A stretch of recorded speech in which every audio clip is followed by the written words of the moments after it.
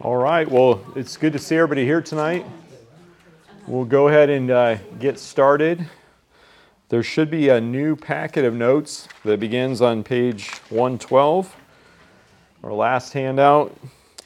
But I think we left off on page 111, so we were just getting ready to talk about Jesus' burial. Matthew chapter 27, verse 57. So we'll finish up tonight chapter 27, talk about chapter 28. It's relatively short, and my goal is to leave some time at the end for some final questions, so you can be thinking about some questions if you've had some that you haven't asked yet. But you all have persevered to the end, so I'm thankful for your participation, and I'm excited to go through this passage tonight. So let's go ahead and pray together, and then we'll get going. Father, I am thankful to be here tonight. Just thankful for this church, the pastors, the members here who are serving to build a community that represents Christ. I'm thankful for your word that you've spoken to us, that we can read it tonight in our own language without any fear of persecution and in a nice, comfortable place. I pray that we wouldn't take that privilege for granted, but that we would listen very carefully to what your word says, that your Spirit would use that to transform us. And we're just especially thankful for your Son, and we pray that we'd honor him tonight. And we ask for this in Christ's name. Amen. All right, so Matthew chapter 27, it says there, I'll put up the very first verse of that section, that as evening approached, there came a rich man from Arimathea named Joseph, who had himself become a disciple of Jesus. So when we left off last week, Jesus had died.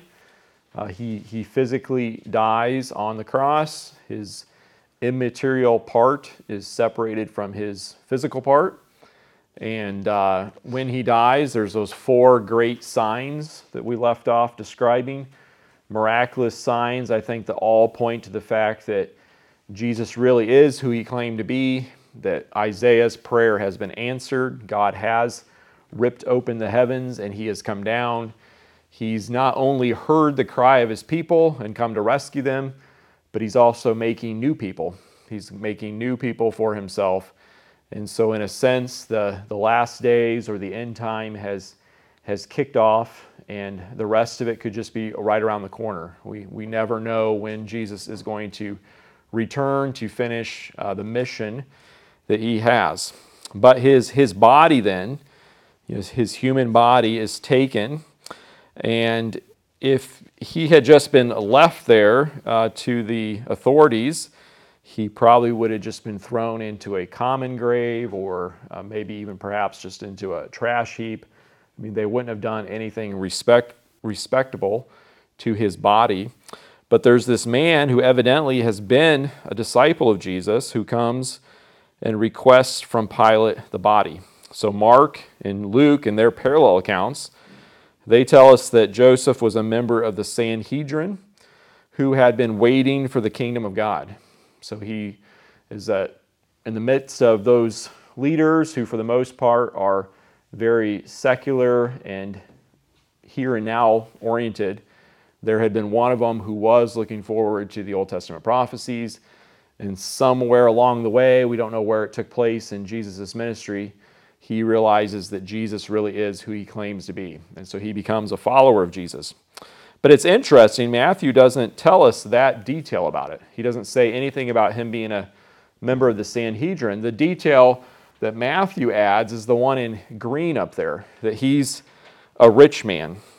And I think most people, when they hear that, they rightly think of Isaiah's prophecy in Isaiah 53:9, that Jesus would be buried with the rich. All right, so we'll put up the prophecy in just a couple different translations, and we'll talk about that in a second. But the first one is the NIV. He says there in Isaiah 53, and remember, this is the suffering servant passage.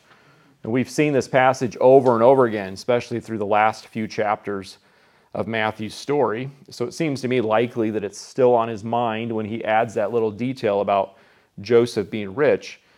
But it says here about Jesus, he was assigned a grave with the wicked and with the rich in his death, though he had done no violence, nor was any deceit in his mouth. Well, some people, I say there in the middle of that first paragraph, they've objected to making the connection here because it doesn't seem like he was supposed to be with the wicked, but instead he ended up with the rich. It actually looks like what Isaiah is saying is the wicked and rich are parallel. So he was going to end up with the rich, and he was going to end up with the wicked, even though he hadn't actually done anything wrong. So the contrast is between where he ends up and the fact that he hadn't actually done anything to deserve it. But it's debated. You can see in some of the other translations of the scripture that those same phrases, so I put the same words in the same colors so you can notice the difference. So in the NASB, the Christian Standard Bible, they change what is an and in the NIV. They translate that word as a yet, and then they change what's a though to a because. And they're legitimate options. These committees know what they're doing, but it sets up a different contrast, right? It sets up a contrast saying he was supposed to be with the wicked, but instead he ends up with the rich. So that translation would support the usual connection that we make. I think sometimes when we read the story about Jesus, we just automatically assume that it's options 2 and 3 there in our mind.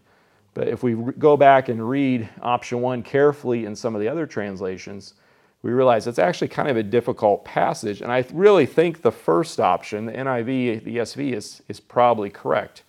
But I still think there's a way to connect it to Jesus' burial. We'll talk about that. Yes? Does it mean that all the rich are wicked?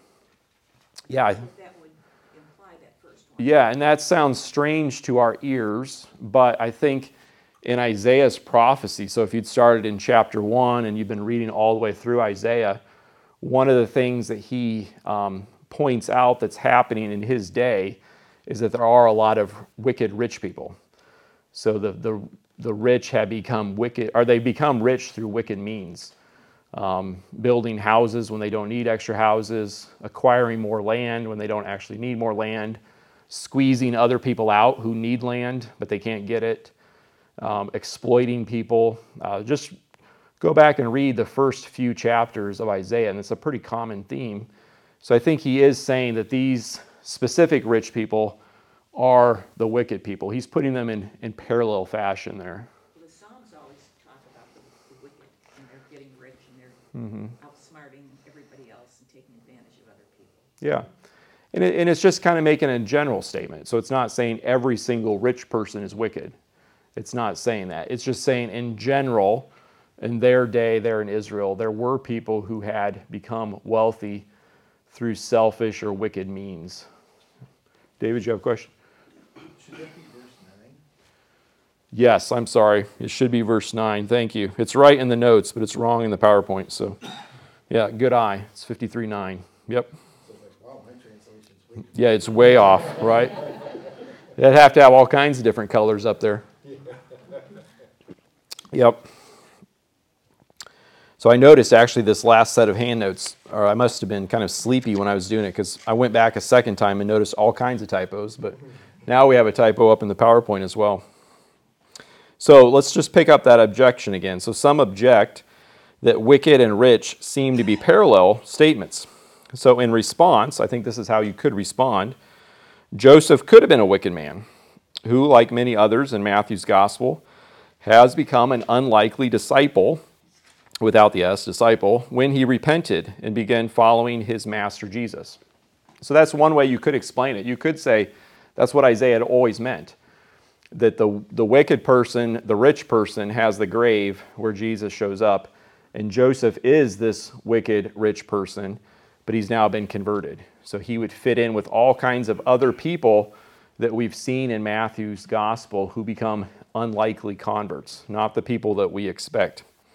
But even if we don't go that path, just at minimum, I think Matthew's trying to remind us that some rich people do, by God's grace, enter the kingdom of heaven. So here I put as a parallel Matthew 19. Remember when he's interacting with the rich young man who doesn't want to leave his possessions and follow, and Jesus says it's very difficult for the rich to enter the kingdom of heaven. It's like a camel going through the eye of the needle. And then his disciples were like, well, then that means nobody can be saved. And then one of those great statements in the gospel message, it is impossible with man, but not with God.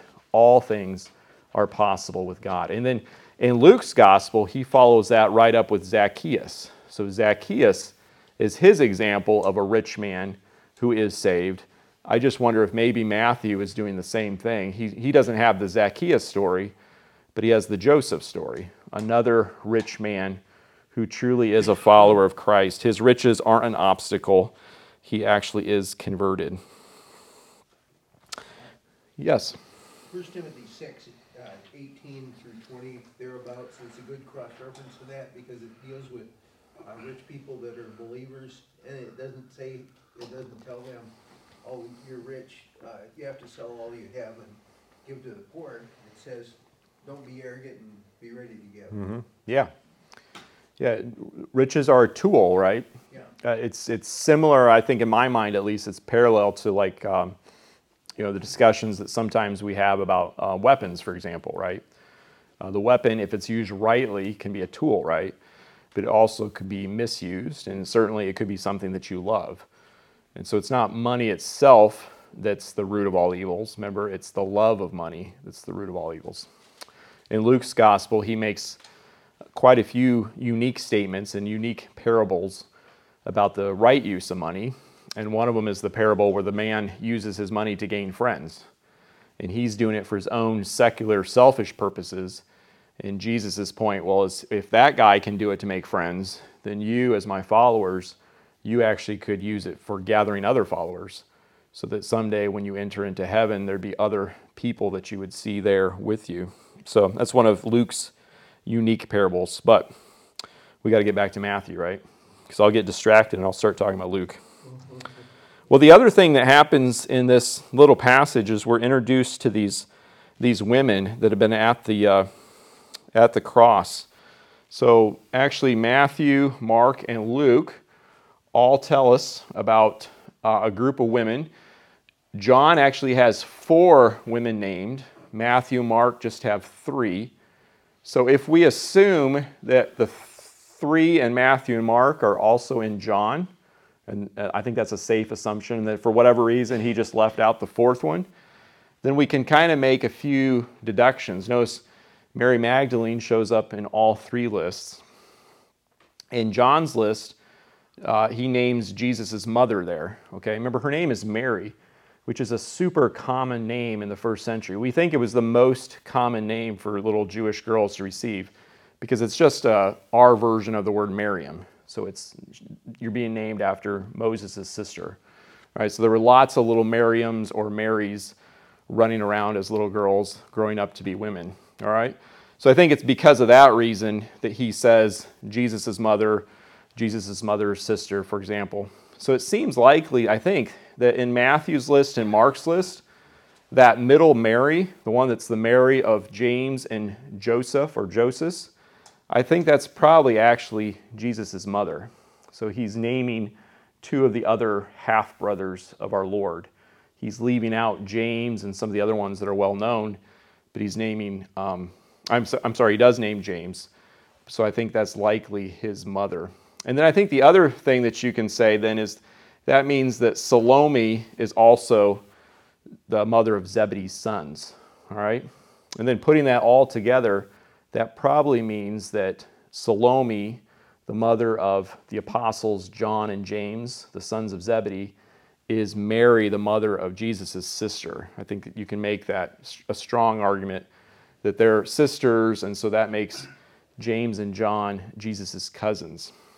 But all of that aside, just notice the fact that all three of these gospel writers choose to emphasize the fact that there were women who were there watching while Jesus died. Because remember, except for John, who we only know from John's gospel, he's there, right? Again, maybe a close family connection brings him there.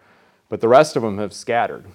So while all of these men have scattered, who are going to be the future leaders of the church, he does have some true followers. And again, they're unlikely ones. And I say there at the bottom of page 111 that these are very unlikely choices for Matthew to choose to focus on, not only at the cross, but remember, skipping ahead just a little bit in the story, that two of them are going to come back on the first day of the week and are going to be the first witnesses to the resurrection.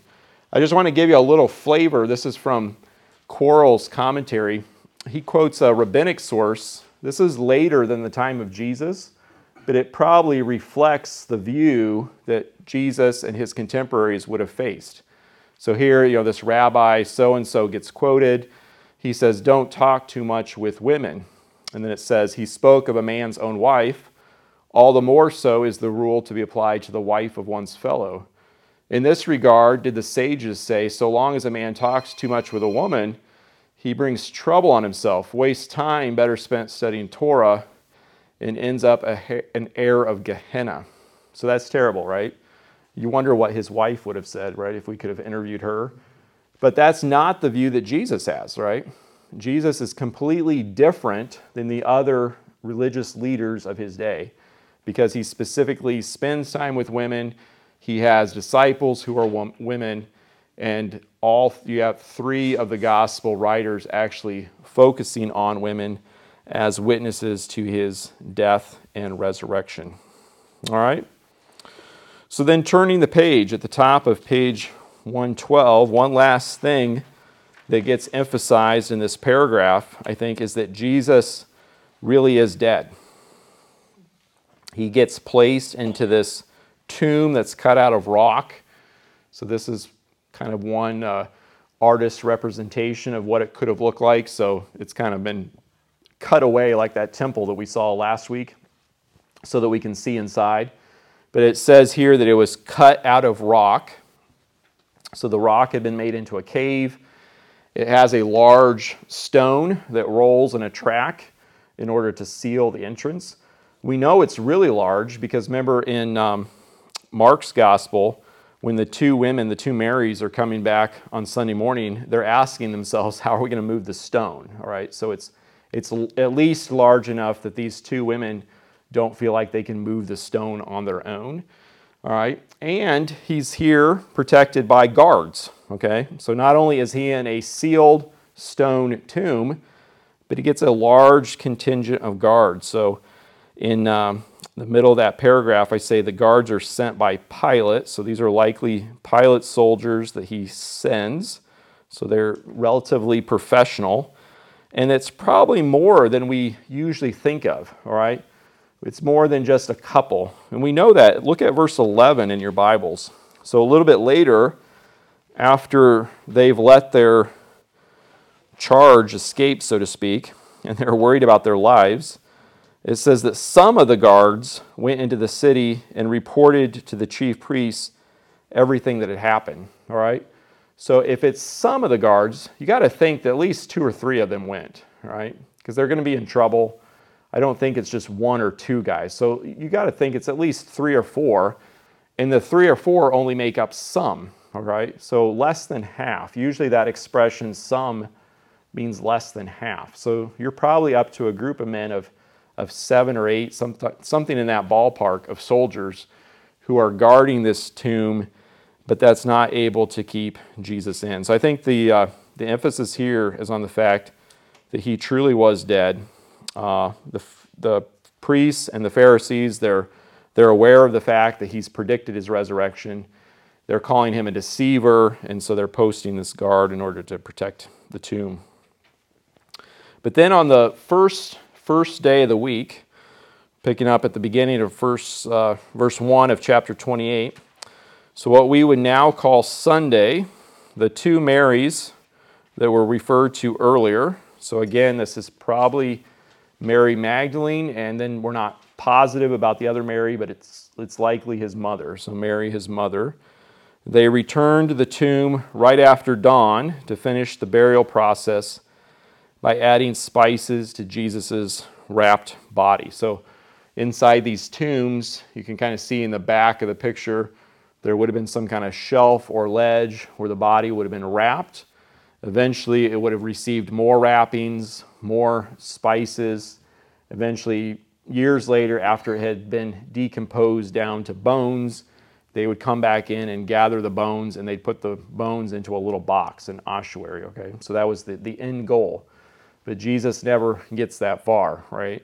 Because when they show up that morning, he's already gone. The tomb is empty. It's sometimes argued in the middle of number 1 there, that first paragraph, that Jesus' resurrection on Sunday means that he would have had to have been crucified on Thursday or even Wednesday in order to be in the tomb for 3 days and 3 nights. Because remember, this is the prophecy that he gave earlier back in chapter 12. He said, just like Jonah was in the belly of the fish for 3 days and 3 nights, so the Son of Man will be in 3 days and 3 nights in the heart of the earth. So way back at the beginning of the class, I feel like it was in September, somebody asked me this question, and I didn't forget, so I remembered it. I don't know if they're here tonight. I can't remember who asked it. Okay, you asked it, all right? So that's the question.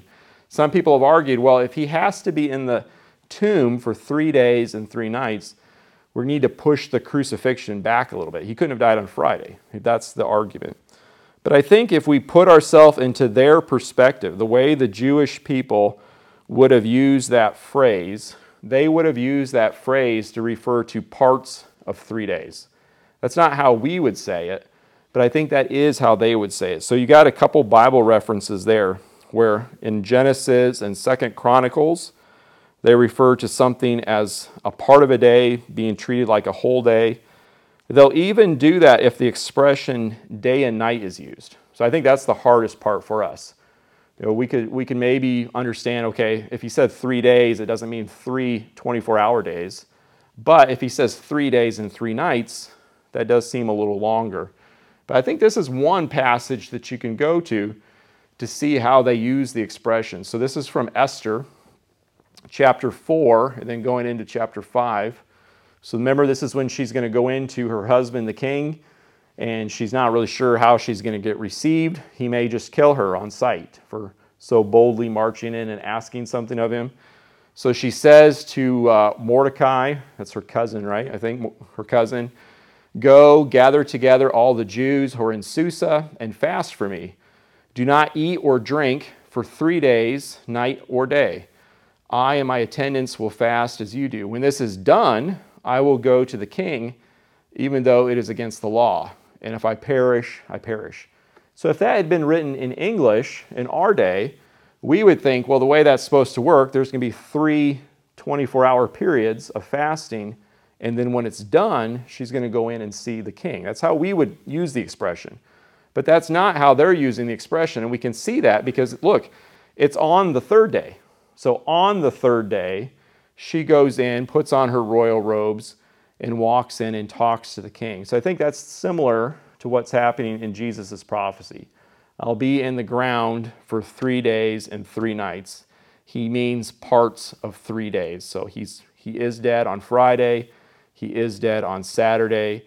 He is dead on Sunday. But it's on Sunday, on the 3rd day, just like it was on the third day that Esther went to see her husband, that Jesus rises from the dead. So just putting up the little timeline again. Remember, he dies before the sun goes down on Friday. He's in the grave then part of Friday, all of Saturday. Sometime after dawn, so part of Sunday, he's still dead. And on the third day, he comes back to life, just as he predicted. So I think he not only fulfills the sign of Jonah, I say there in point 2, he not only fulfills his own prophecies that he's been giving all the way through Matthew, but he also fulfills Old Testament prophecies. So again, thinking of Isaiah 53, said that after the suffering servant had died, he would see again. He would have life, he would have offspring. The only way he can do that is if he was resurrected. Any follow-up questions there? He had to die before the Sabbath, correct? So the Sabbath would be starting Friday afternoon at sunset. At sunset, yeah. So really, it would have been Thursday during the day, pretty much. I mean, that day earlier, considering it's really Friday for us, but that day before, that would still be Thursday before sunset, which would start the Sabbath. Yes, yeah. For them, it would be still the same day that we call. Well, I don't know. I think that might be a confusing way to think of it, because on the night that we call Thursday, their Friday would have begun. Right. So they still would have referred to that as the day before the Sabbath. Right. Okay. Yeah. It gets confusing because we're so used to days and nights switching at midnight, right. But they're switching days and nights when the sun goes down. Yeah, so it's roughly 3 o'clock in the afternoon, ballpark, because they don't keep time the way we do, but roughly 3 o'clock in the afternoon on Friday that Jesus dies. His body's taken down quickly because, one, they don't want him to still be there when it's dark, because that violates Deuteronomy. They especially don't want him to be there on a Sabbath. So for both reasons, they quickly get him down off the cross. That's why they hurriedly prepare his body, and that's why the women are coming back, because the burial process hasn't been finished. He's been wrapped up, but he hasn't been fully treated with all the spices and perfumes that a body normally would be treated with. They can't come back on Saturday because that's the Sabbath, so they wait until the sun comes up on what we would call Sunday. They show up to prepare the body, and then the tomb is open. And just remember, I say this at one point in the notes, that the tomb is not open so that Jesus can get out. The tomb is open so that the witnesses can get in. Jesus does not need that stone to be moved in order for him to get past it or to get past the guards, right? All of those other things that happen are for our benefit, so that other people can get in and actually see he's risen. Any other follow-ups? It's a tough question, but I think if you look at those different references there from the Old Testament, you can see how that similar expression is used. A little bit of irony, I think, point 3. So we've seen some irony earlier in the account from Matthew. The one who has the joking little label above his head as he dies, this is the King of the Jews. He really is the King of the Jews, right? They say he saved others, he can't save himself. But actually, the only way he can save others is by not saving himself. So again, some irony. And these men who are supposed to be protecting the dead man in order to keep him in, they actually become like dead men. That's the expression that Matthew uses in verse 4. When they see these angels show up, they actually become like dead men, while the one who was dead is now alive, and he seems to just walk right past them. So the women go in, they see that the tomb is empty. Then as they're leaving, because remember the angel tells them that they're supposed to go back to Galilee. They're supposed to tell the disciples to meet Jesus there in Galilee. Jesus actually appears to them. They grab onto his feet. I think that's significant. He's not a ghost. So our Lord Jesus has a body. He still has a body. To be human is to have a body. So somewhere in the place that we call heaven, he is at the right hand of our Father ruling, and he has a body. And when he returns, he will have a body, just like we someday after the resurrection will have new bodies. But it's a body that can be felt, right? the different gospel writers emphasize this. John emphasizes that he actually has a fish meal, like he can actually sit down and eat with his disciples. But these ladies actually grab a hold of his feet, and it says that they worship him. So just to kind of skim over that paragraph, I put up some of the different places in Matthew where Jesus is either knelt before or he's worshiped. That same word can mean the same thing. So the word to kneel and the word to worship, it's the same word, okay? So you could argue in some of these instances that the person isn't really worshiping him, but at least you've got people who have recognized who he is and they've bowed down in front of him. All right, probably the most unusual one maybe is the mother of James and John. Remember, she kneels down in front of him in chapter 20, verse 20, and she makes kind of that inappropriate request on behalf of her sons. But just remember, before we treat her too harshly, that she's also there at the cross, right? She's also there at the cross. She doesn't abandon him. So maybe she did in that moment ask something wrongly of our Lord, but she is a genuine disciple. So you had lots of people all the way through Matthew's gospel that have recognized who he is. Point 4 there, just notice it's interesting. In verse 10, I'll read verse 10 for us. It says, "Then Jesus said to them, 'Do not be afraid.'"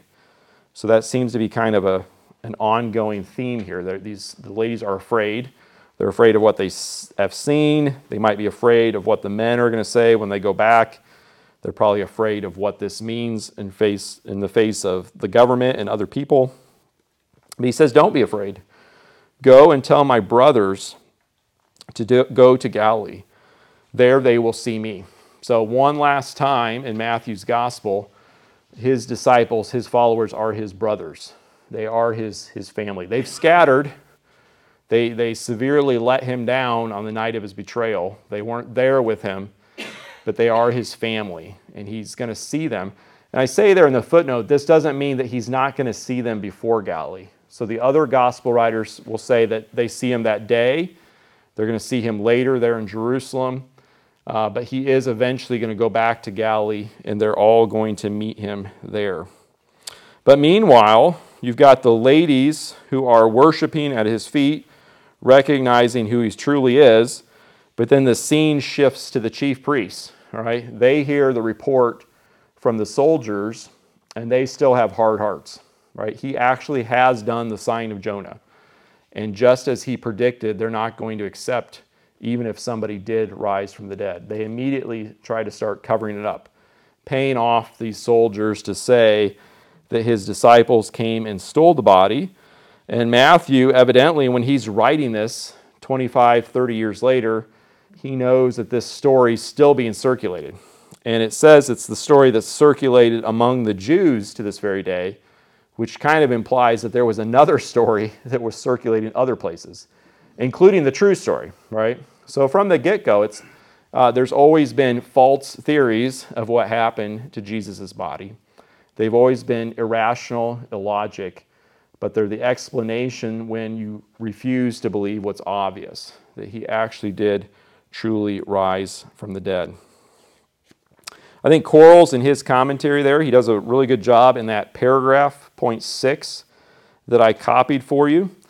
He says, at the very least, readers should know that the resurrection serves as a confirmation of Jesus' identity as the Son of God. So let me just put up there on the screen.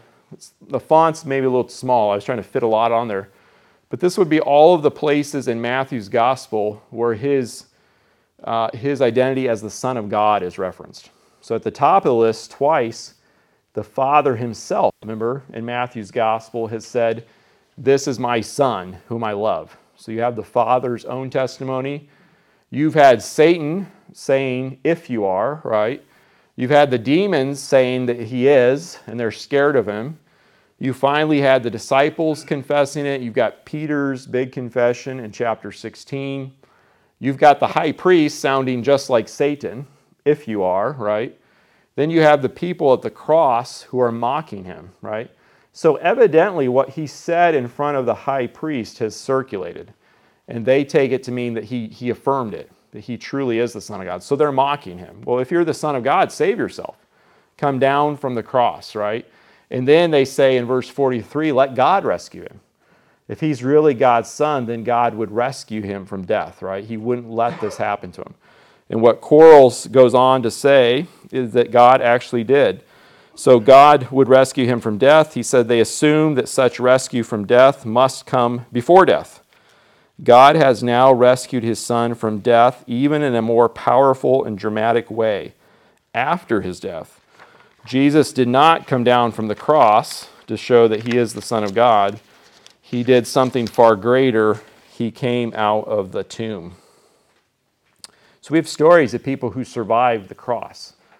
So friends would come and get them later, take them down, bandage them up. You could recover from it, right? But we don't have stories of people surviving 3 days in a tomb, right? That doesn't happen. You can come down from crosses and be rescued. But humanly speaking, you can't be rescued from death. But the Father did do that for the Son. So one more time, we have a reminder of who his true identity actually is. All right, then they meet up in Galilee. That's how the story ends. So verses 16 through 20, point 1 there, Jesus met his disciples in Galilee, where they had returned home following the Passover. Have you ever wondered why specifically in Galilee on this mountain, right? Has that question ever crossed your mind? It's kind of a puzzle. Some people have tried to figure out what mountain. It's impossible to say. There are a lot of hills. So this is a picture near the Sea of Galilee, the traditional site of the Sermon on the Mount. Some people think it might have been the Mount of the Transfiguration. There's lots of different mountains. But if you think about it, in Matthew's story, mountains have featured pretty prominently. Mountains are where big things have happened in the story. All right, so one last big thing's going to happen. And I point out a couple other ideas that different writers have had. Some people have noted that Galilee was associated earlier with the nations. So if he's going to begin the mission that his disciples are going to carry out of taking the gospel to the nations, it makes sense that he'd go back to the border countries there in Galilee that were associated with the nations. Also, that's where he's always been ministering, right? It wasn't until the very last week of his life that Matthew's story switched to Jerusalem. For all of the rest of Matthew, we were in Galilee, right? Except for that little beginning part when he was first born. So it seems like maybe this is his way of saying, you're now picking up the torch. I'm passing the baton on to you. You're going to carry out the same ministry that I had. Notice, though, they're a mixed bunch, and I think we see ourselves in them. Look at verse 17. They again worship him. So back in my previous slide, they were the last slot. So the last group of people who worship Jesus and Matthew are these 11. But notice the next phrase, but some doubted. So it's worship, but it's mixed with fears and doubts, right? Reminder to us that we're not finished products, right? We aren't the people that we used to be because of the new birth, but the results of the new birth aren't completed yet, right? We're not yet what we will be someday. And we've seen ourselves for good and bad in these disciples. But notice what Jesus does to encourage them. It actually says he came up to them in verse 18, and he says to them, the familiar passage, all authority in heaven and on earth has been given to me. So this sounds a lot like Daniel chapter 7. You think about all this talk about authority, this talk about the nations, this talk about worship. This all, I think, connects back to Daniel's prophecy that someday there would be a human, a son of man, who would be given authority over the nations, and he would have all people worship him, right? All people would worship him. And it's starting out with this little group of people. They're supposed to go out, and they have a very specific mission to take. So this is the Great Commission, verses 19 through 20. So it's pretty common to hear sometimes people, when they're teaching this passage, they'll emphasize the fact that the only real imperative or command is make disciples. Go is more of a participle. But it's a little bit of misunderstanding. I think it is a participle, but it's a participle that comes before a command. And so they go together as a command. So the command really is that we need to go and we need to make disciples. The people won't always come to us. We're going to have to go find them. And this matches, I think, what Jesus did back in chapter 10. Do you remember the 5 big discourses that Matthew's gospel is built around? That second one, back in chapter 10, was the discourse on their mission. Remember, as we went through that passage, at first it looks like he's only talking to the 12. But about halfway through when he's talking, we realize he's not now just talking to them, but he's talking to them as representative of all of us. And he says, you're going to go out into a dangerous world, you're going to be arrested, you're going to be brought before government rulers, you're not going to have to worry about what you're going to say because words are going to be given to you. You're going to actually have family members who turn against you. So there's all kinds of things in this world that would scare us away from accomplishing Jesus' mission. At just a very human level, sometimes it's just the fear of talking, right? I mean, let alone just go across the street, right, and talk to our neighbor. Not to mention going to another country where they would have hostile governments that would oppose us. But with whatever fears or doubts that we might have that creep into our thinking, Jesus is reminding us that we go out with his authority to make disciples. And what would that look like? Well, that's where I think the 2 words in yellow come in. Those are the means or the ways that this is going to be characterized. You're going to make disciples, and it's going to look like baptizing them. So they're going to become parts of church. So baptism is the initiation rite.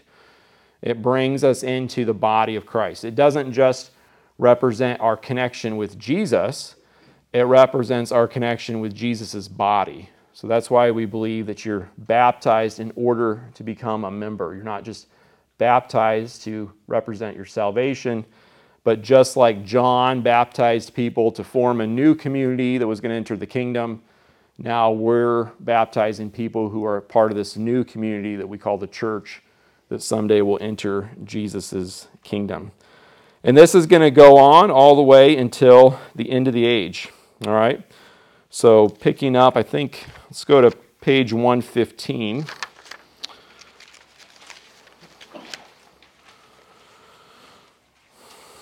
I just want to talk a little bit there, point 5, about the fact that we're making disciples. It's interesting, he doesn't say we're making believers, although he could have said that. And we know from earlier in the gospel that disciples isn't like a subset of super Christians. So it's not like there's a big group of Christians and then inside of that group there's the disciples, like the really dedicated bunch. To be a believer, a true believer, a follower of Jesus is to be a disciple. So, or to be a disciple is to be a true follower of Christ, right? So that's what he's saying. Make people who follow me, right? And they're going to look like people who are joining churches and learning to obey everything that I've commanded, all right? Just remember, I say there in point 5, that following Jesus as his disciple means denying ourselves and taking up a cross. Remember that was in chapter 16. It also means taking upon ourselves Jesus' yoke. So that was back in chapter 11. So as our king, he will make demands of us. He does have law. He does have things that he's commanded us to do. We have obligations to him. That's why he says we take his yoke and we put it on him. But to continue his thought, he also makes those demands possible. And he promises to help us because he said in that same passage, verse 30, my yoke is easy and my burden is light. One last thing that we can see from this passage is that he's promised to always be with us, right? So everyone, I think, has recognized that this is a bookend to the gospel. So at the very beginning, he was supposed to be named Emmanuel because he was God with us. So even when that first little baby showed up, right, in Bethlehem to this unassuming family in a stable, he was God with us, right? He was the answer to the prophecies of Isaiah. But when he now ascends to heaven and we no longer see him, we've never physically seen him, he is still with us. So when we speak of his human nature, he has a body. He's in a place, right, at the right hand of the Father. But when we speak of his divine nature, he's omnipresent. So he's here right now with us. He'll always be with us. He sees us. He cares about us. And remember, he thinks of us as our family. And I think Matthew also is doing one last thing with this little reference to I am with you always. Back in the story of Moses, so we've seen many times as we've gone through this gospel that Jesus is being connected to Moses. He's a new Moses, but he's also a better Moses. Moses, remember, he actually sins. He can't go into the promised land because of what happened with the rock and the water coming out of the rock. So he's dying as an old man. He gets Joshua to be his successor. He calls the people together. He gives them their final marching orders before they're going to head off into the conquest. And remember, they're scared, right? They're going to go as untrained soldiers into places with fortified cities and people who are used to fighting. Their fathers who died in the wilderness got so scared that they didn't trust God. Remember, they said the people are giants. We're not going to go into the land, right? So again, you've got people waiting to go to the promised land, being charged by Moses. You need to listen to God and you need to keep his commandments. Don't be afraid, even though you're worried about everything that's going to happen. And the reason is because God is going to go with you. So this is what the passage says. Remember, this is Moses talking. He says, the Lord, your God himself, will cross over ahead of you. He will destroy these nations before you, and you will take possession of their land. Joshua also will cross over ahead of you, as the Lord said. And the Lord will do to them what he did to Sihon and Og, the kings of the Amorites, whom he destroyed along with their land. The Lord will deliver them to you, and you must do to them all that I have commanded you. Be strong and courageous. Do not be afraid or terrified because of them. For the Lord your God goes with you. He will never leave you nor forsake you. You see what Jesus is doing here in his final words? He's picking up the words of Moses, but he's not putting himself in Moses' spot, so to speak. He's actually putting himself in God's spot. He's not saying God will be with you always. It's because God is with you that you don't have to be scared. He's saying it's because I'm with you. I'll always be with you. I'll be with you to the very end of the age. And we think about what Moses is saying here. He's saying that God has always gone before them and fought for them. There was always an angel of the Lord, a representation of God himself who went before the people and fought on their behalf. And we know now that that was the Son of God. It was the Son of God who picked up a sword, so to speak, and marched in front of those people so that they could be safely brought to their promised land. And here you have the same one who has now added humanity, and he's speaking to another group of people who are waiting to go to the promised land. And between where we are now and that kingdom, that promised land that we're all waiting, we've got a whole bunch of difficult years perhaps ahead of us, with all kinds of things that he's commanded us to do that might seem very difficult. And we might just be downright scared sometimes. And the only way that we can overcome that fear is by looking away from ourselves to Jesus, our God, Emmanuel. He will always be with us. He will never leave us or forsake us. So we, just like Moses said to the people of Israel, should be strong and very courageous. All right. Any final questions about Matthew's story?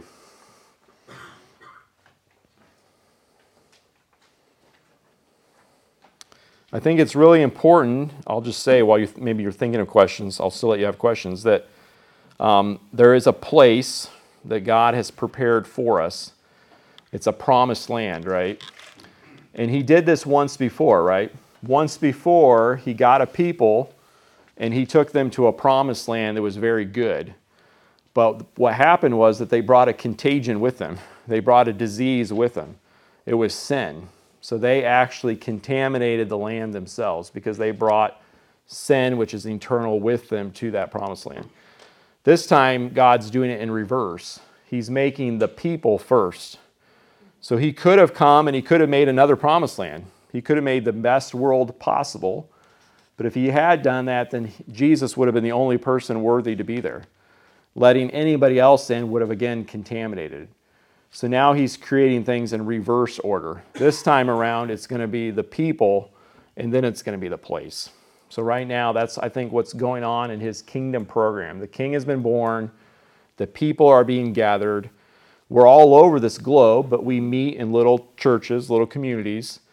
And someday we're going to our place. We're going to our home.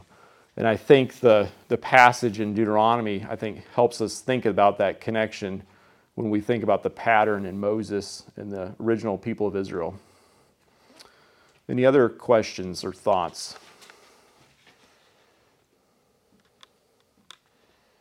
Yes? Did you ever find out what happened to Jesus when he led captivity captive that you didn't want to answer? Yeah. I haven't fully, no. So the question is, I'll say it for the camera just to be bold. The question is, where does Jesus go while he's physically dead? Like, where does he go in spirit? Does he descend to Hades?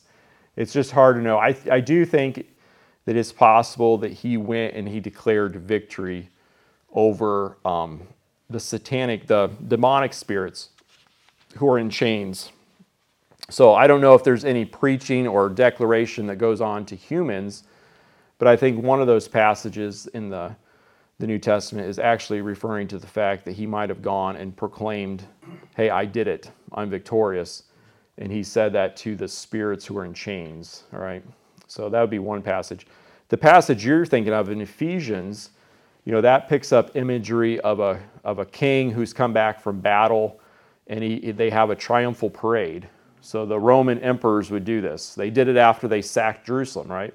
We have an arch that's still there in Rome that Titus built, and he shows the Roman soldiers carrying the candlestick and the other things out of the temple. And then they'd bring prisoners behind them and execute them and all this stuff. And so I think Paul is picking up on the imagery that Jesus, as a victorious king, he led a triumphal procession, but it's not with the kind of captives that we normally think of, but it's actually with people that are part of his family. And then he specifically, I'm forgetting some of the details of the passage, but then he transitions to talking about the gifts that he's given to the church, the men who lead the church, the apostles, the prophets, pastors, and teachers. So I probably got myself in trouble by just talking off cuff there, but I don't think any of those passages real clearly to me say that Jesus descended to Hades and was giving a gospel or a preaching to dead human spirits. I don't see anything that clearly says that. There's a reference to 1 Peter Mm-hmm. that was supposed to shed some kind of light on it, but I can't remember what it said. Yeah, that's a good thought. So that was the first one that I was kind of thinking of, where it talks about he goes to speak to spirits, and that's a very tough passage. But I think that it is possible that you're talking about those same spirits who are in chains that other passages talk about. Jude talks about that. So there seems to be a pretty strong tradition in the intertestamental period. So this would be between the time that the Old Testament was written and the New Testament was written. We have lots of documents. They're not scripture, they're not all true, but they were written and they were popular. And one of the traditions is they believe that there was some kind of angelic rebellion in Genesis 6, where angels did something that they weren't supposed to, and because of that, some of them are imprisoned or chained, right? And that does seem to fit where, remember in Matthew's Gospel, is that chapter 9, I think, when he casts out the demons with the man at the tomb? Those demons seem to be concerned that they'll go somewhere before their time, that Jesus actually has the authority to send them someplace where they don't want to go. And that would fit if there was already this place where some of them were already. But yeah, we're getting out into the speculation territory a little bit too. We're not exactly sure. Any other questions? Could it have been the story where he sends send Lazarus down and tip his finger, is so saying that the saints and the wicked are together, but there's a gulf between? Yeah, so that's a good question. Is, the story that Jesus tells about the rich man Lazarus, is that a parable? Is he just kind of making up a parable like he normally does? Or is he telling a true story? Some people would say it's a true story because he names Lazarus. And then other people would argue the only reason he names Lazarus is because later he is going to raise someone named Lazarus from the dead. So I'm not sure. I'm probably more inclined to think that's a parable. And that means that not necessarily all of those details are exactly as things really are. But again, I'm really not sure. You guys are going to crack me up. I just told you ahead of time. I don't know. It's not my area. But you're like, no, I want to ask him questions about it. We're going to hammer him on this topic. Nobody has a Matthew question? That's all right. Well, thank you very much for being here and participating. I appreciate it. I've learned a lot studying. It's been a great privilege. So thanks for having me. And You're gonna come back and Thank you for do something coming. again? I would always come back if they invited me. They'll probably get other people in for a while first, though. So, all right. Thank you. Have a good night. Thanks.